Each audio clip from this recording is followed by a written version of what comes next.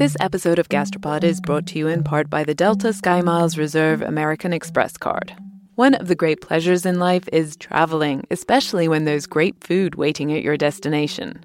When months of planning, preparation, and exploration all culminate into one perfect bite, there's nothing better.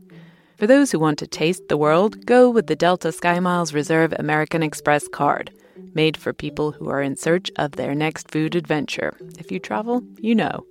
Visit go.amex/reserve to learn more. You know how to book flights and hotels. All you're missing is a tool to help you plan that unbelievable travel experience. That's why you need Viator. Book guided tours, excursions, and more in one place. There are over 300,000 travel experiences to choose from, so you can find something for everyone. And Viator offers free cancellation and 24/7 customer support for worry-free travel. Download the Viator app now and use code Viator10 for 10% off your first booking in the app. Find travel experiences for you. Do more with Viator.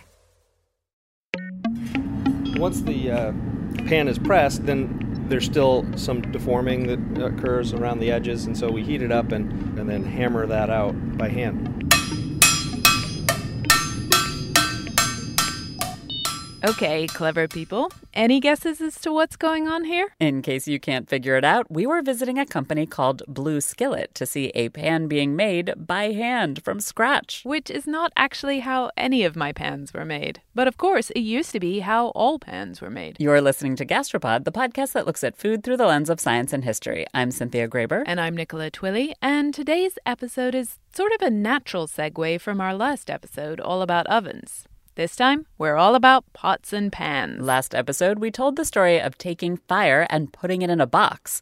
But how did people first figure out that they should take meat or grains or plants and put those in cooking containers too? What on earth does a humble cast iron pot have to do with launching the Industrial Revolution? And will cooking in a nonstick pan give you cancer? And here's a question that many of you have wanted us to tackle. There are so many choices. Cast iron, copper, Le Creuset, all-clad. What is perfect for cooking your perfect dinner? It's all in this episode, folks. So, is it rolling? Yeah, it's rolling. Awesome. Well, welcome to our studio. My name's Karen Badgett, and Patrick Maher. Karen and Patrick make pans at their studio in Ballard in Seattle. I was actually given one of their pans as a birthday gift from my brother and sister-in-law who live not too far away. I'd seen them at the Ballard Farmers Market, and I fell in love. But I had no idea how they were actually made. This episode gave me a great excuse to find out more. Patrick's been blacksmithing for 27 years, something like that. And my background is painting. So when we met, date night was just spent in the studio making things. That was probably love. So we made the copper bowl, and we made different little things, and we just played. Yeah, and it started out with a few gifts. We just started making some gifts for family and friends. Then Karen asked Patrick to make a pot rack, just a simple thing to hang her pans from. So he did. He was hanging the pans, and I had a crepe pan from college, and he was hanging up, and he's like, this is just carbon steel. I'm just like, whatever that is, and I don't know. And so he came down to the studio and made just a little pan. She still has it. It's the first pan Patrick ever made. It is just a tiny little pan, because basically what Patrick did was he took a sheet of steel, he cut a circle out, and he took a sledgehammer and just, with Heated up the metal and forged it into a ring using a sledgehammer. Just the perfect over-easy egg pan. And so everything just kind of came together and snowballed from there. Karen and Patrick started by making pans for friends and family. We sent a pan home to Patrick's dad, and he called, and they talked for an hour. Like, it's blue and blah, blah, blah, blah, blah. And and it just makes eggs, and they just slide around. His dad was so excited, and he hung up, and he's like, I've been doing this for 20 years. That's the most my dad has ever talked about blacksmithing. Then they took their pans to the farmer's market. Patrick says people walked by and did a double take. Like, what are these beautiful pans? Honestly, that's exactly what I did. And so I was really excited to watch Patrick make one, starting from a flat sheet of metal. Ooh, it's hot. Whoa. Yeah, so the forge is actually at 2,400 degrees. So the pans just start as a disc in a piece of solid round bar, and our idea wasn't to make it as easy as possible. We actually make it, it's probably the hardest way you could possibly make a pan. Patrick starts this labor-intensive process by squashing that disc with a power press. It's a huge black machine with a hollow metal bowl at waist height and a rounded piece of metal above the bowl. They're like the positive and the negative. The disc of metal gets squished between them. The end result is the rough shape of a pan. Then Patrick slides the pan into the blindingly hot forge. It heats up relatively quickly where I can form it. He starts to shape the edges of the metal into what are starting to look like the sides of the pan I have at home. Then he starts making the handle. First, Patrick heats a rod of carbon steel in the forge. Then he lays it on the flat surface of a large machine called a power hammer. Patrick holds the red-hot rod with long-handled tongs and moves it backwards and forwards as the hammer methodically pounds. The glowing carbon steel rod starts to deform and flatten into a basic handle shape. Patrick takes the flattened rod back to the forge to get it hot again. Once it glows, he picks up a hammer and starts to shape it by hand.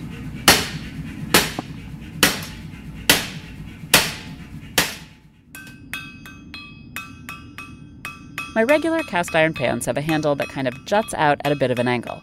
But on my blue skillet pan, the handle is textured from Patrick's hammering, and it curves up from the pan before flattening out just a bit in the perfect dip to fit your hand. It was more of this aesthetic decision, but it turns out that it also helps. Yeah, the heat won't go up the handle. It'll just, stay right at the neck. Finally, Patrick rivets the handle onto the pan's body. The end result of all this pressing and heating and hammering is a pan. An expensive, hard to get hold of pan. Patrick and Karen can only make so many, and they sell out really quickly. But it is beautiful. We basically made this pan that's like made to last, that you can pass down to your kids. It was the idea of making just a beautiful object that also functions really well. Fits really nice in your hand. I love the kind of a way it combination of feels. form and function. They also admit that their process, making each pan by hand, is a kind of ridiculous way to make a pan. Today, it's a luxury to be able to own a handmade pan, as gorgeous as it is. And yes, it absolutely does the job perfectly on the stovetop. It's true. Your blue skillet pan is amazing, Cynthia. But actually, all pans are amazing. Because really, the invention of pots and pans completely transformed our relationship to food. I think pots, first of all, led to cuisine itself. To me, it's the great beginning of cookery. I know we can say that barbecue and roasting and just sticking something in front of the fire, well, of course, fire was a pretty important breakthrough in human history. But cookery, to me, begins with the pot. It's Bee Wilson. She most recently starred in our ovens episode, and now she's back to talk pots and pans, which is a different chapter in her book, Consider the Fork. As we described last episode, fire and cooking allowed us to eat for only an hour a day, not 6 hours a day, so we could use all that extra time and energy to become super smart humans capable of blacksmithing and art. Cooking made us human, but to heat food, you need more than fire, you need tools. To cook an entire chunk of an animal, it was often enough to stick a spit through it and rotate it in front of the fire. But lots of things can't be stuck on sticks, so you need some kind of container for them. Bee says one of the best ways to understand how important pots were is actually to look at an early form of an oven, the pit oven. And in a way, when you think about how elaborate pit cookery is, it makes you see just what a brilliant invention the cooking pot is, because this is the lengths that people had to go to if they wanted to achieve the same effects that we can now achieve very easily with a pot. You can still see pit ovens in action today if you've ever been to a Hawaiian luau or a New England clam bake. Essentially, you dig a huge pit in the ground and you fill it with some rocks and maybe some leaves, and then you get some hot rocks that you've made hot by heating them up in the fire, and you lift them into this pit using tongs or some other device. Basically, you're enclosing the food to cook it. Really, you're using your pit as a pot.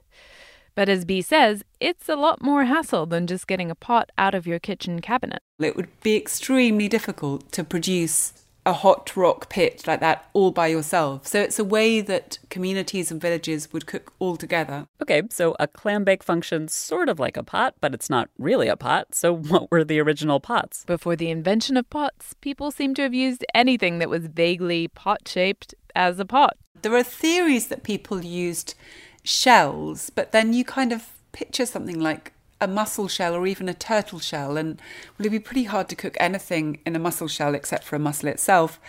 I think a more plausible candidate is animal stomachs of various kinds. That seems like a pretty good cooking bag that you could use, lowered into water, and indeed that's still what the Scottish delicacy haggis fundamentally is.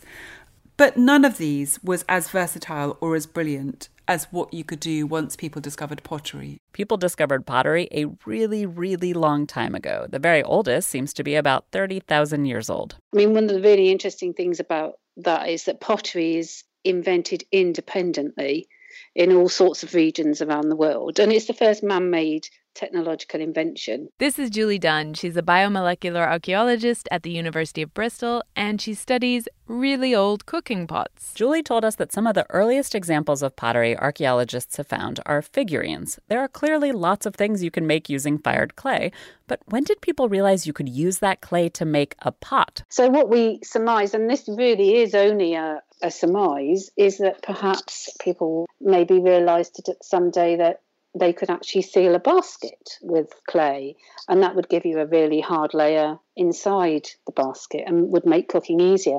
And maybe then it's really just a small step to making a vessel that you can then put in a fire for a prolonged period of time. The very oldest cooking pot that archaeologists have analysed comes from about 16,000 years ago. It was used for making fish soup. So interestingly, in China and Japan, the earliest pottery, that was actually used by hunter-gatherers. Then in North Africa, what we see is the invention of pottery for a completely different purpose, which was for cooking of plants. Julie actually excavated this North African pottery from a site in the Sahara Desert in what's now Libya. Yes, well, it was actually the most amazing site. And if you think of the Sahara now, you probably think of this very dry, arid environment where not much in the way of either plants or animals survive. But 10,000 years ago, the region was a green savanna like you'd see today in Kenya. Archaeologists call it the Holocene Green Sahara. There were lots of large water bodies, lots of wild grasses, stands of trees, and really large game animals. Nearby, there's rock art showing giraffes and hippopotamus and elephants and crocodiles. But it turns out that that's not what the people who lived there were mostly using their pots to cook. Julie gathered the broken bits of pottery from the site. There were more than 100 pieces, and she took them back to the lab for analysis. So, what we do is we look at something called lipids, which are preserved in pots. And lipids are essentially the fats, oils, and waxes of the natural world. These lipids can come from meat, fish, dairy, or plants. Anything we eat, basically. If you think about a cooking pot, what happens is if you put something in it, a piece of meat, and add some water and boil it up, what you'll see on the surface are literally globules of fat. And of course, these earliest pots weren't glazed. There's nothing to stop them mobilizing into the vessel wall. And by this most amazing serendipity, they are actually the perfect size to fit within the ceramic matrix. And therefore, they have literally preserved for thousands of years, up to about 16 to 18,000 years. Which is genuinely mind-blowing and fortunate. Because once Julie and her colleagues extract these perfectly sized lipids that have been protected and preserved in the pot walls for millennia, they can analyze them and figure out what, roughly speaking, they come from. They use a technique that was actually invented about 30 years ago in the lab that Julie works in, and it's revolutionized our understanding of what ancient people were cooking and eating. Julie found that about 30% of these pots from the Sahara had evidence of animal fat in them. That's to be expected. People have been cooking meat as long as we've been cooking over a fire. But what was truly fascinating for Julie is that most of the pots had lipids from cooked plants. And this is the first evidence anywhere for plants cooked in a pot. Based on what was in the environment, Julie suspects that the plants in the pot were leafy stems from sedges, which grow in marshes and at the edges of lakes. And it just seems that, although we do see some processing of animal products, it just seems that their early pottery was really invented to, as I say, make these plants easier to cook. Julie's discovery highlights a moment in time where people in North Africa are moving from cooking over a fire to cooking in pots. And it's a really important moment because these pots open up a world of food that the people who were living there couldn't have eaten before. These sedges had been basically inedible before the invention of clay pots. What pots do is they enable you to boil things for a prolonged period of time.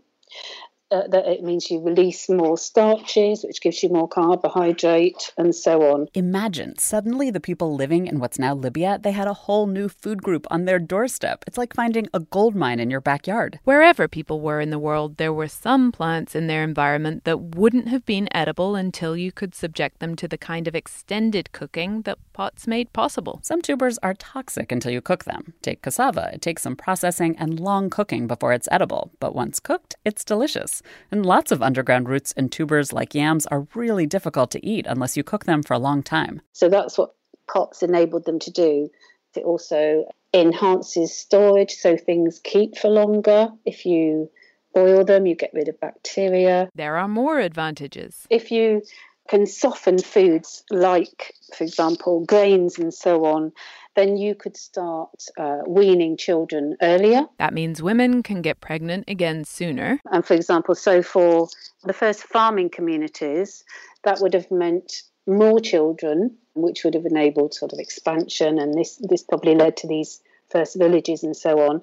And the other thing that cooking things does is it makes them taste nicer. So, Nikki, when you and I started talking about ancient pots, I had this theory that it took the invention of pots to give rise to different cuisines around the world, a whole world of distinct types of dishes. And it turns out that B agrees. Because it's the first time you can have this calm intermingling of ingredients.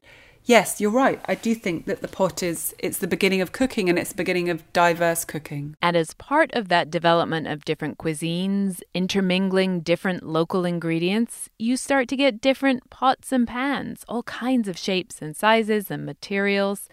That's my next question. How did we get from Julie's ceramic pots to the wonderful array of cast iron skillets and Le Creuset casseroles and Teflon pans in my kitchen cabinet today? This episode of Gastropod is brought to you in part by the Delta SkyMiles Reserve American Express card. You know that feeling when you try a new food for the first time and your mouth experiences these brand new flavors and sensations? It's like, wow, I didn't even know a food could do that. This happened to me when I went on this amazing trip to the northern tip of Queensland in Australia. We were so far north that we were off the country's electrical grid, and we were staying on a banana farm where they grew dozens and dozens of different kinds of bananas. In the morning, I woke up to a basket full of some of the most bananas you can imagine. Red ones that were super soft and sweet like raspberries, and small finger-sized ones that were sort of floral, and even blue ones that tasted exactly like vanilla ice cream. Life's too short to pass up extraordinary experiences. And if you're ready to take your next big food adventure, go there with Delta SkyMiles Reserve American Express card. If you travel, you know. Visit go.amex/reserve to learn more. Calling all female runners, it's time to lace up and join Team Milk. Since the 2022 New York City Marathon, Team Milk has sponsored female marathon runners nationwide, providing support and shining a spotlight on their unique stories, perseverance, and drive to go the distance. Why milk? Dairy milk is an excellent nutritional add for both marathon training and recovery. Milk contains 13 essential nutrients, including high-quality protein, making it a crucial component of a training diet. Plus, it's one of the best beverages for hydration, even better than water. The same electrolytes that are added to many of your favorite sports drinks are found naturally in milk. And in 2024, Team Milk is taking the next step to empower female runners by launching the only women's marathon in the U.S. designed for and by women. Built to be accessible, empowering, and community building, the inaugural Every Woman's Marathon will take place in Savannah, Georgia on November 16, 2024. You can learn more and register for the marathon at everywomansmarathon.com.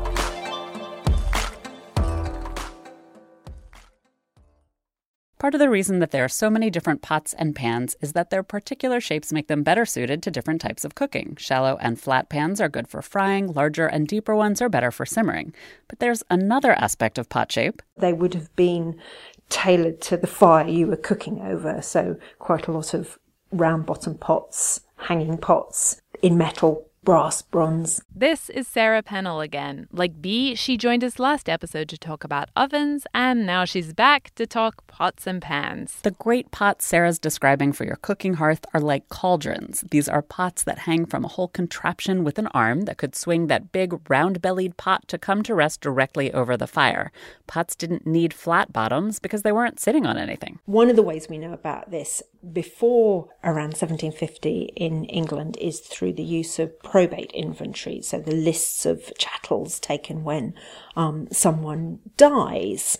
And as you start to see coal becoming a much more commonly used kitchen fuel, you also start to see changes in the shape and naming of vessels used around the kitchen hearth or associated with the kitchen hearth. The great pots, those big, round, cauldron-style pots that work best over an open hearth, they began to die out when coal came. So did the smaller pots with their own little legs so that they could stand in the fire.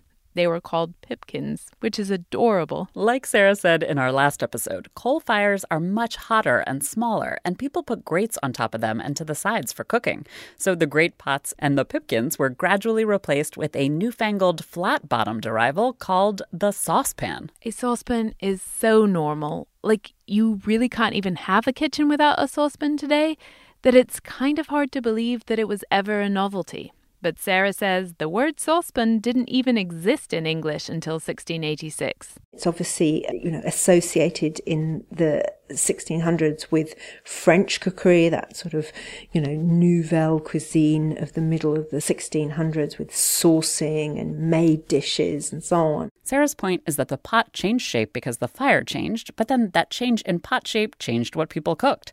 All of a sudden, Brits are making intriguing, sophisticated new French sauces, like one made out of lemon, anchovy, and butter. It's funny, I don't think of my saucepans as being explicitly for making sauces. I boil water for pasta and make oats and do everything in them.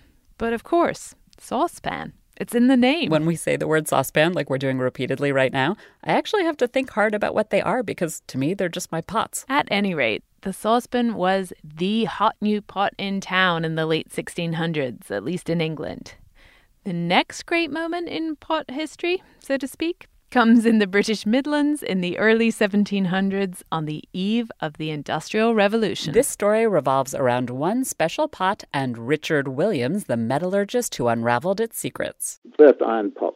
It probably holds about 3 litres of liquid, of water. Richard's iron pot is an old-school pot with 3 legs so you could place it in the fire. This sounds like a pipkin to me. Like everything in kitchens, people carried on using their old pots even as the new flat-bottomed saucepans were catching on. The beauty about it is that it's got cast into it the year in which it was made, 1714.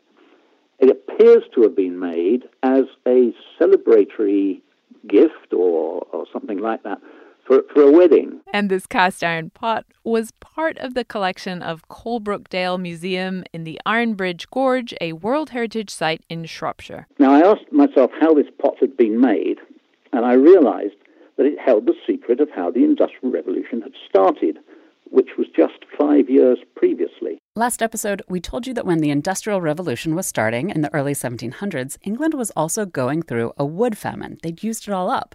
So they started turning to coal to heat their homes and their new ovens. They also used coal to heat glass and metals, basically everything they'd been using charcoal from wood for beforehand. But iron was much more difficult. And iron was really important. When you use coal to make iron instead of charcoal, the iron turns out really brittle. It's no good for pots and pans at all. Your iron pot would break right away. People in continental Europe had figured out a workaround. They heated up sand-based molds for the iron that added just the right amount of silica to make the iron less brittle and more useful. But these pots were made far from England, and it took a lot of energy to heat up the molds, so they were quite expensive. Poor families often just had one pot. And then, in 1709, a man called Abraham Darby figured out that if he used coke instead of coal, coke is basically purified coal, if he used that, the iron would turn out malleable and strong. And this malleable, strong iron, if he poured it into a mold, he ended up with a pretty awesome, strong but light pot. He patented the sand moulding of pots in 1707, and then relocated to Coalbrookdale in Shropshire to make them. So this is great. Abraham Darby is making pots, and they're a lot cheaper, and everyone can have pots. Hooray! But that's not all Abraham Darby did. He made pots, lots of pots, but at the same time, he played around with the iron-making process and casting techniques, figuring out little tweaks and improvements. Only 3 years after Darby's business was set up, Thomas Newcomen built the first ever steam engine, initially mostly out of expensive brass. But by the 1720s, the Darby's company had advanced enough to be able to make pipes and cylinders for it. Basically, the cast iron cooking pot business that Abraham and his son ran in Shropshire, it funded the R&D for the Industrial Revolution. They made the first iron rails, the first iron bridge, they made the first iron aqueduct for the canals, all of this out of cast iron. Needless to say, Abraham and his family became quite well off. And their influence? Well, just look at the Industrial Revolution. And the Industrial Revolution defines the way we live now. The greatest change to human existence, really, since hunter-gatherers became farmers, I think. Thanks to a cooking pot. The not-so-humble pot. So, we've gone from the invention of pottery to the Industrial Revolution. It's time to bring the story of pots and pans into the 20th century. Mom deserves the best, and there's no better place to shop for Mother's Day than Whole Foods Market. They're your destination for unbeatable savings, from premium gifts to show-stopping flowers and irresistible desserts. Start by saving 33% with Prime on all body care and candles. Then get a 15-stem bunch of tulips for just $9.99 each with Prime. Round out Mom's menu with festive rosé, irresistible berry chantilly cake, and more special treats. Come celebrate Mother's Day at Whole Foods Market. At Evernorth Health Services, we believe costs shouldn't get in the way of life-changing care, and we're doing everything in our power to make it possible. Behavioral health solutions that also keep your projections at their best? It's possible. Pharmacy benefits that benefit your bottom line? It's possible. Complex specialty care that cares about your ROI? It's possible. Because we're already doing it. All while saving businesses billions. That's Wonder made possible. Learn more at evernorth.com/wonder. Yeah, it's strange. I mean, as so often with kitchen inventions, Teflon was discovered as being useful for something completely different. It's the 1930s. Chemist Roy Plunkett had just started work at DuPont's lab in New Jersey. His first assignment was researching these fancy new CFC refrigerants, which at the time everyone thought were the cat's pajamas. Of course, now we know that CFCs led to holes in the ozone layer, and they've since been banned. But back in the 30s, they were pretty cool. Literally. So Roy was storing one of the ingredients to make CFCs, this gas called TFE, or tetrafluoroethylene. He was storing it in cylinders on dry ice, and then he goes to get the gas out, and it's gone. But in its place is a white powder. So he studies that instead. And this new white powder turned out to have some interesting properties. It was slippery, it was heat resistant, it was inert, other substances didn't bond to it. This new chemical was called polytetrafluoroethylene, and for the first couple of decades, it was used entirely for military and industrial purposes. And it was really only applied to cookware because this French engineer called Marc Gregoire, supposedly his wife said, why don't you take this PTFE or polytetrafluoroethylene? Could that make a better pot for me? Because she, like every cook, was annoyed by the problems of sticky things getting stuck to her pans. And sure enough, he attempted bonding it onto a pan, and it seemed to miraculously make stuff just almost be repelled by this substance. And almost immediately, in the 1960s, people in America went wild for Teflon, as it then became called. And they were selling huge numbers of pans every month. Teflon works because its molecules are structured in a particular way that means they hate interacting with anything else. And so it tends to cause water and things like that to bead up and resists having things stuck to it. Yes, that's food science guru Harold McGee again. And Harold says this property of Teflon can be incredibly useful in the kitchen. The huge advantage is that it is a really good nonstick surface. So if you got a fresh pan, a fresh Teflon pan, is, in my experience anyway, unmatched when it comes to avoiding sticking. You can crack an egg right into it and with no oil, and it'll just slide right out, which can sometimes be a problem. I can remember giving my son as a present a new nonstick pan because he loved to make omelets. And he makes his first omelet. He's bringing it over to the table. And let the pan tip just the slightest bit, and it just slid right out onto the floor. Almost immediately after Harold told us this story, I made a beautiful spinach ricotta tart in a nonstick tart tin and experienced the exact same tragedy. The tart just slid right off the base and landed face down on the countertop. Thanks, Roy Plunkett. At my place, we do have some nonstick tart pans like the one you were using, Nikki. But my partner Tim does most of the baking. And I have to admit that I never bother using a nonstick pan, even for eggs. I just add more oil to my blue skillet. B's the same. I never use nonstick pans now. I don't have a single one in my kitchen. And it's partly those doubts that crept in about Teflon and people saying, was it quite safe? There's really two separate sets of doubts here. One is, are the pans themselves dangerous? Harold told us that they can be if the Teflon coating breaks down. That starts to happen at about 500 degrees. If you, by mistake, leave the pan on high heat and forget about it so that the pan overheats, it generates toxic fumes. But 500 degrees is really, really high. So the pan has to be both totally dry and subject to like the hottest flame on your stovetop. It's not a real problem with normal cooking. Another thing people worry about is flakes of the nonstick coating getting into their food. But like we said, the chemicals are totally fine until they get to 500 degrees. So those flakes are not a problem. Now the second big concern, the manufacturing of the pans. One particular chemical that was commonly used in the process of making a nonstick surface is called something long and complicated,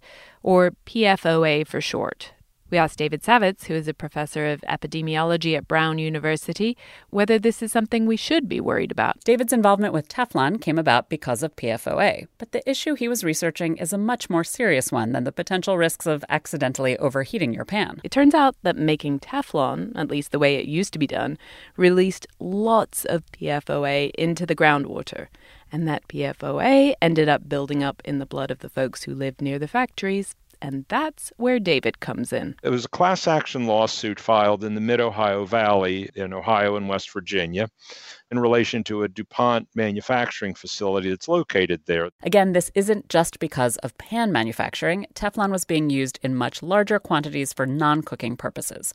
But as part of the settlement in 2005, David was recruited to join a 3-person scientific panel. He and his colleagues were charged with figuring out whether PFOA did in fact have a health impact on the people who lived near the manufacturing facility. First of all, as we started the work, it became clear very early on that we knew almost nothing about health effects of PFOA, which is kind of unusual. The panel's research was supposed to take 2 years. It took 7. They ended up reviewing the medical histories of 16,000 people. They published 35 peer-reviewed papers.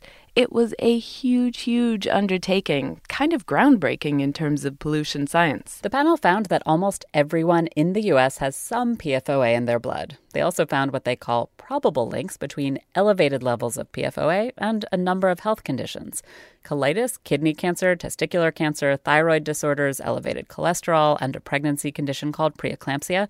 But again, these are probable links. David says it means it's just slightly better than chance that PFOA could cause these problems, 51% instead of 50-50. Truly demonstrating that exposure to a particular chemical is linked to chronic conditions, it's just really hard. These take very large studies and long follow-up of populations, and those findings from our studies still stand alone. They haven't been contradicted, but they haven't been corroborated either. In any case, DuPont and other manufacturers decided they would phase out PFOA. For more than a decade now, they've been making nonstick materials using alternative chemicals. And over that time, the levels in the environment and the levels in people's blood, based on national data, have gone down quite substantially. That sounds good, but of course we don't know the impact of the replacement chemicals yet.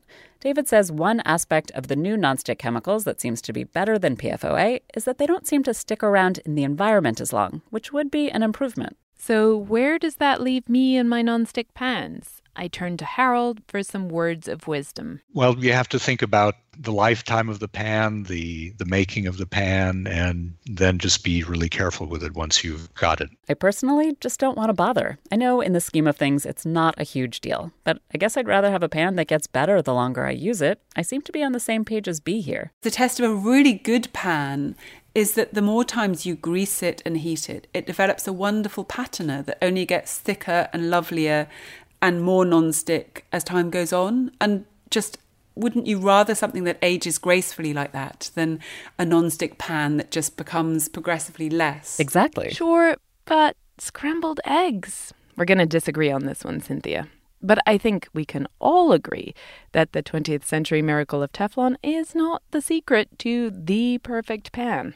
So what is? Well, the ideal potter pan would be a material that is lightweight so that you can handle it easily, and heats quickly and heats evenly so that you don't get hot spots, and doesn't stick to the food or doesn't let the food stick to it. Sounds like a challenge. Let's see if we can design the perfect pan. First up, let's try to make it lightweight. I have just the material for you. Aluminum is light, and it's also a very good conductor. But aluminum reacts with foods like tomatoes and eggs and vinegars and citrus, and the food ends up tasting bad. And aluminum dents easily, so not perfect. But like Harold said, it is a good conductor. And the perfect pan needs to heat quickly. Ceramics or clay pots, these heat really slowly and then hold on to that heat. Great if you're sticking a clay pot in an oven, not so good on the stovetop. Copper is the best conductor of the standard culinary materials. I did once have someone send me a silver pot. Silver is even better than copper is, and it was very nice, but not a practical sort of thing. Great, copper it is. Not so fast. Copper is not perfect either. It's expensive because we use billions of miles of it in wires and all kinds of other things. Plus, like aluminium, copper is very reactive. It reacts with different foods and makes them taste bad. Plus, it can be poisonous, which I think is a disqualification. To be safe, people have coated copper pans with tin to make them less reactive. But tin melts at a relatively low temperature, so they can't go in the oven. And then eventually the tin wears through, and you have to get the pan re-tinned. So copper is not the perfect material after all. How about we tackle this problem from a different angle? The perfect pan should heat evenly. And Harold has a test for this that you can easily try at home. Harold puts circles of weighted down parchment paper on his pots and pans as he heats them up on the range. What you'll see there is the parts of the paper that have been heated hot enough to get brown will be brown, and the rest will still be white. And that gives you a very direct image of where the heat is going. Because Harold is slightly crazy in the best possible way, he has actually done this for all his pans at home. I have examples of all different sorts of pans, and I figured that cast iron would do very well because cast iron has this reputation for heating evenly. And I discovered that cast iron pans were the pans that heated least evenly of my batterie de cuisine. Harold's pans that heated the most evenly were ones that had layers of different metals sandwiched together to end up with something lightweight and conductive and durable. In America, probably the best known example of this is All-Clad. I love my All-Clad. Love. Me too. For most people, these are their favorite types of saucepans. This sandwiching technique to get the best of all possible worlds goes way back. Like Cynthia said, people would put layers of tin on their copper pots to stop them being so reactive, and they'd put a layer of enamel on their cast iron to make it more non-stick. But that enamel layer isn't really non-stick, and that's the next thing on Harold's perfect pan list. But we've already discussed the flaws of normal non-stick. Are we stuck? Not totally. Both cast iron and carbon steel can become slippery as you use them. Cast iron and carbon steel are both iron. They're almost chemically identical. They're the same metal, it's just that they have a slightly different crystal structure. Cast iron gets poured into molds, not hammered into shape by a machine or a blacksmith as carbon steel is. But the point is, both can become nearly nonstick when they're well seasoned. Ah, the mysteries of seasoning your cast iron. I know it involves fat and heat, but what is actually happening to the pan when you season it? First of all, you end up filling the microscopic pores that exist in the surface of even what looks like a smooth metal pan. But then you also end up causing the fat molecules to break apart and polymerize with each other, to bond to each other into a layer that is, again, not perfectly strong or impermeable, but at least offers you some insulation in the food and the pan surface. There's a lot of anxiety on the internet and among our listeners about how to season your pans, how to get those fat molecules to bond together and form that lovely layer that makes the pan slippery. So basically what a few people can do is, one, make it more complicated than it really is. A lot of people will try to, they do the layers and layers where they're baking on layers. And I'm like, oh my God, what? So basically, we do it once and we're done. Karen and Patrick season their blue skillet pans before they sell them. But if you cook a lot of something acidic like tomato sauce in your pan, or if you scrub the layer of seasoning off, here's what to do. Wipe it totally clean of oil, put it in a really hot oven for an hour. When it comes out, Karen says to scoop in a blob of coconut oil, tilt the pan around, and let the oil sit as the pan cools down. That should do it. But let's haul ourselves out of our seasoning rabbit hole here. The whole point was we were looking for the perfect pan. Is there such a thing? I'm afraid not. The thing is, we look for all these different things in pots and pans, and lots of them are completely incompatible. And this was really brought home to me when I came across the work of this brilliant American engineer called Chuck Lemmy, who systematically just went through and tried to identify what an ideal pot would be. And he rated them out of 1,000. Chuck scored the pots for the same things Harold was looking for in a perfect pot. He gave points for how well pots conducted heat, how likely they were to dent if you dropped them, how non-stick they were. And he found that the highest score he could find for anything was only 544 out of 1,000, which he gave to cast iron. But that's only just over 50%. That's a hopeless score. And really the conclusion to reach from this is that we should all just be happy and realise there's no such thing as the ideal pot. The ideal pot would be very, very thin and very, very thick at the same time. In other words, there is no ideal pot. Life isn't perfect. We should just accept and be grateful for the various pots that we have, and it's all a trade-off. And our pan quest is over. Thank you, Bee, for helping us snatch victory from the jaws of defeat. The point is, pots and pans are much more than just their particular properties. They're fundamental to our relationship with food, which is fundamental to who we are. That's true on a macro level in terms of the development of eating and cuisines over human history, but it's also true personally.